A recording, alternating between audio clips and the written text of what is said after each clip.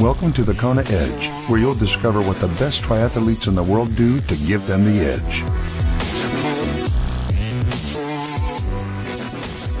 Welcome on to yet another edition of the Kona Edge. Time to chat some swimming now, and we head back to Colorado. We join Steve Mantell now. Steve, welcome back onto the Kona Edge. Thanks for taking the time to chat to us.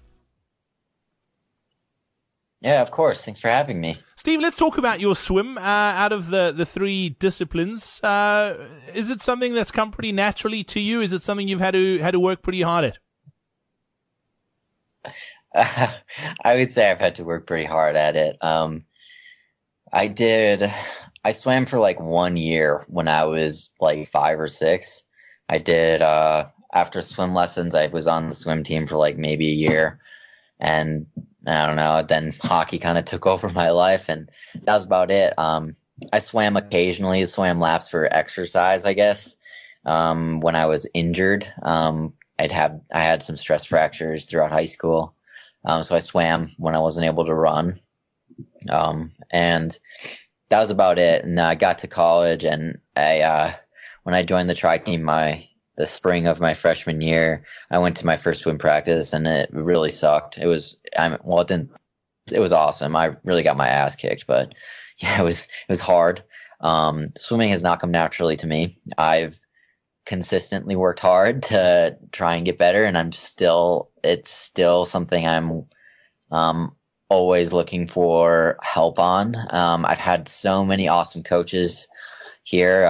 Tess Pasternak with CSU and Eric Nielsen, who coaches masters here, they've all been like super helpful. And I'm constantly trying to change little bits of my stroke to try and keep improving. And I don't know if I'll ever be, a front pack swimmer, but I'm just going to it's something that I'm going to keep working on. I have no desire to, make the Olympics at it, but I want to be able to try and just, I don't know, swim with the best guys in triathlon. I probably will never be first out of the water, but I just want to be able to be more towards the front. Coming out of the water would be nice.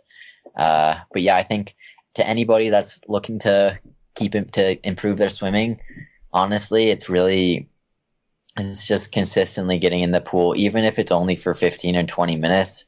Personally, I find like even a little bit of just touching the water, kind of feeling what it feels like to swim, is really good, just to kind of develop your muscle memory, and having somebody like on deck, having a coach on deck, one, to keep you accountable, but two, to also like give you pointers.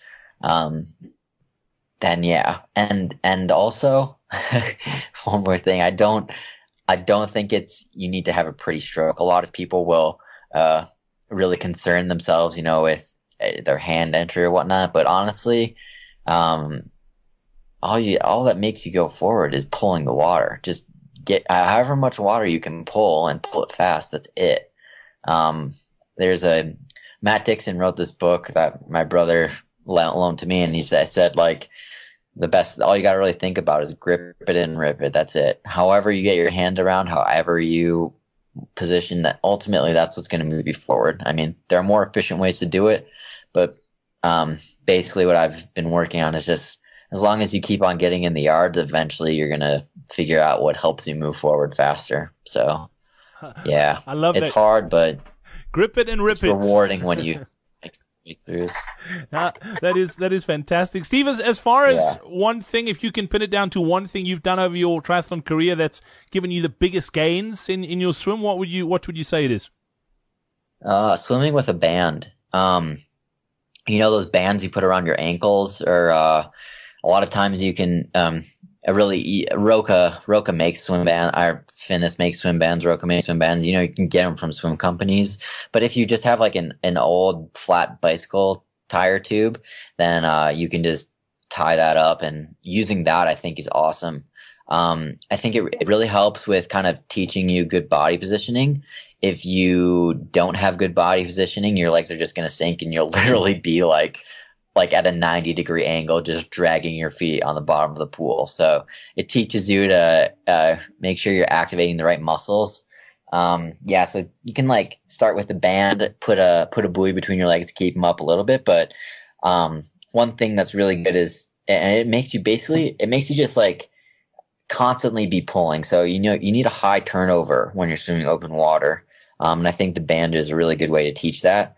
So one thing that you can do, I like to do kind of at the end of, if I'm swimming on my own, is just 16 25s where you're swimming with the band only.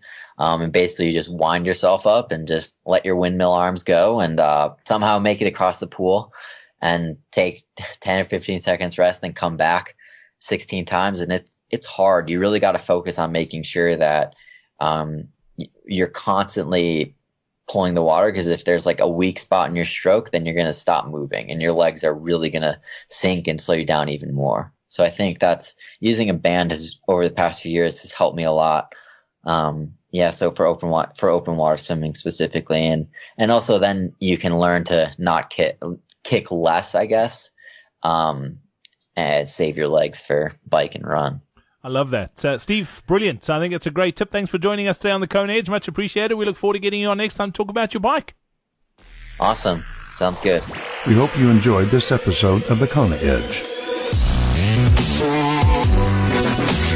If you want to improve your swim, be sure to check out our next free live online swim seminar. Get to thekonaedge.com/swim seminar to sign up now.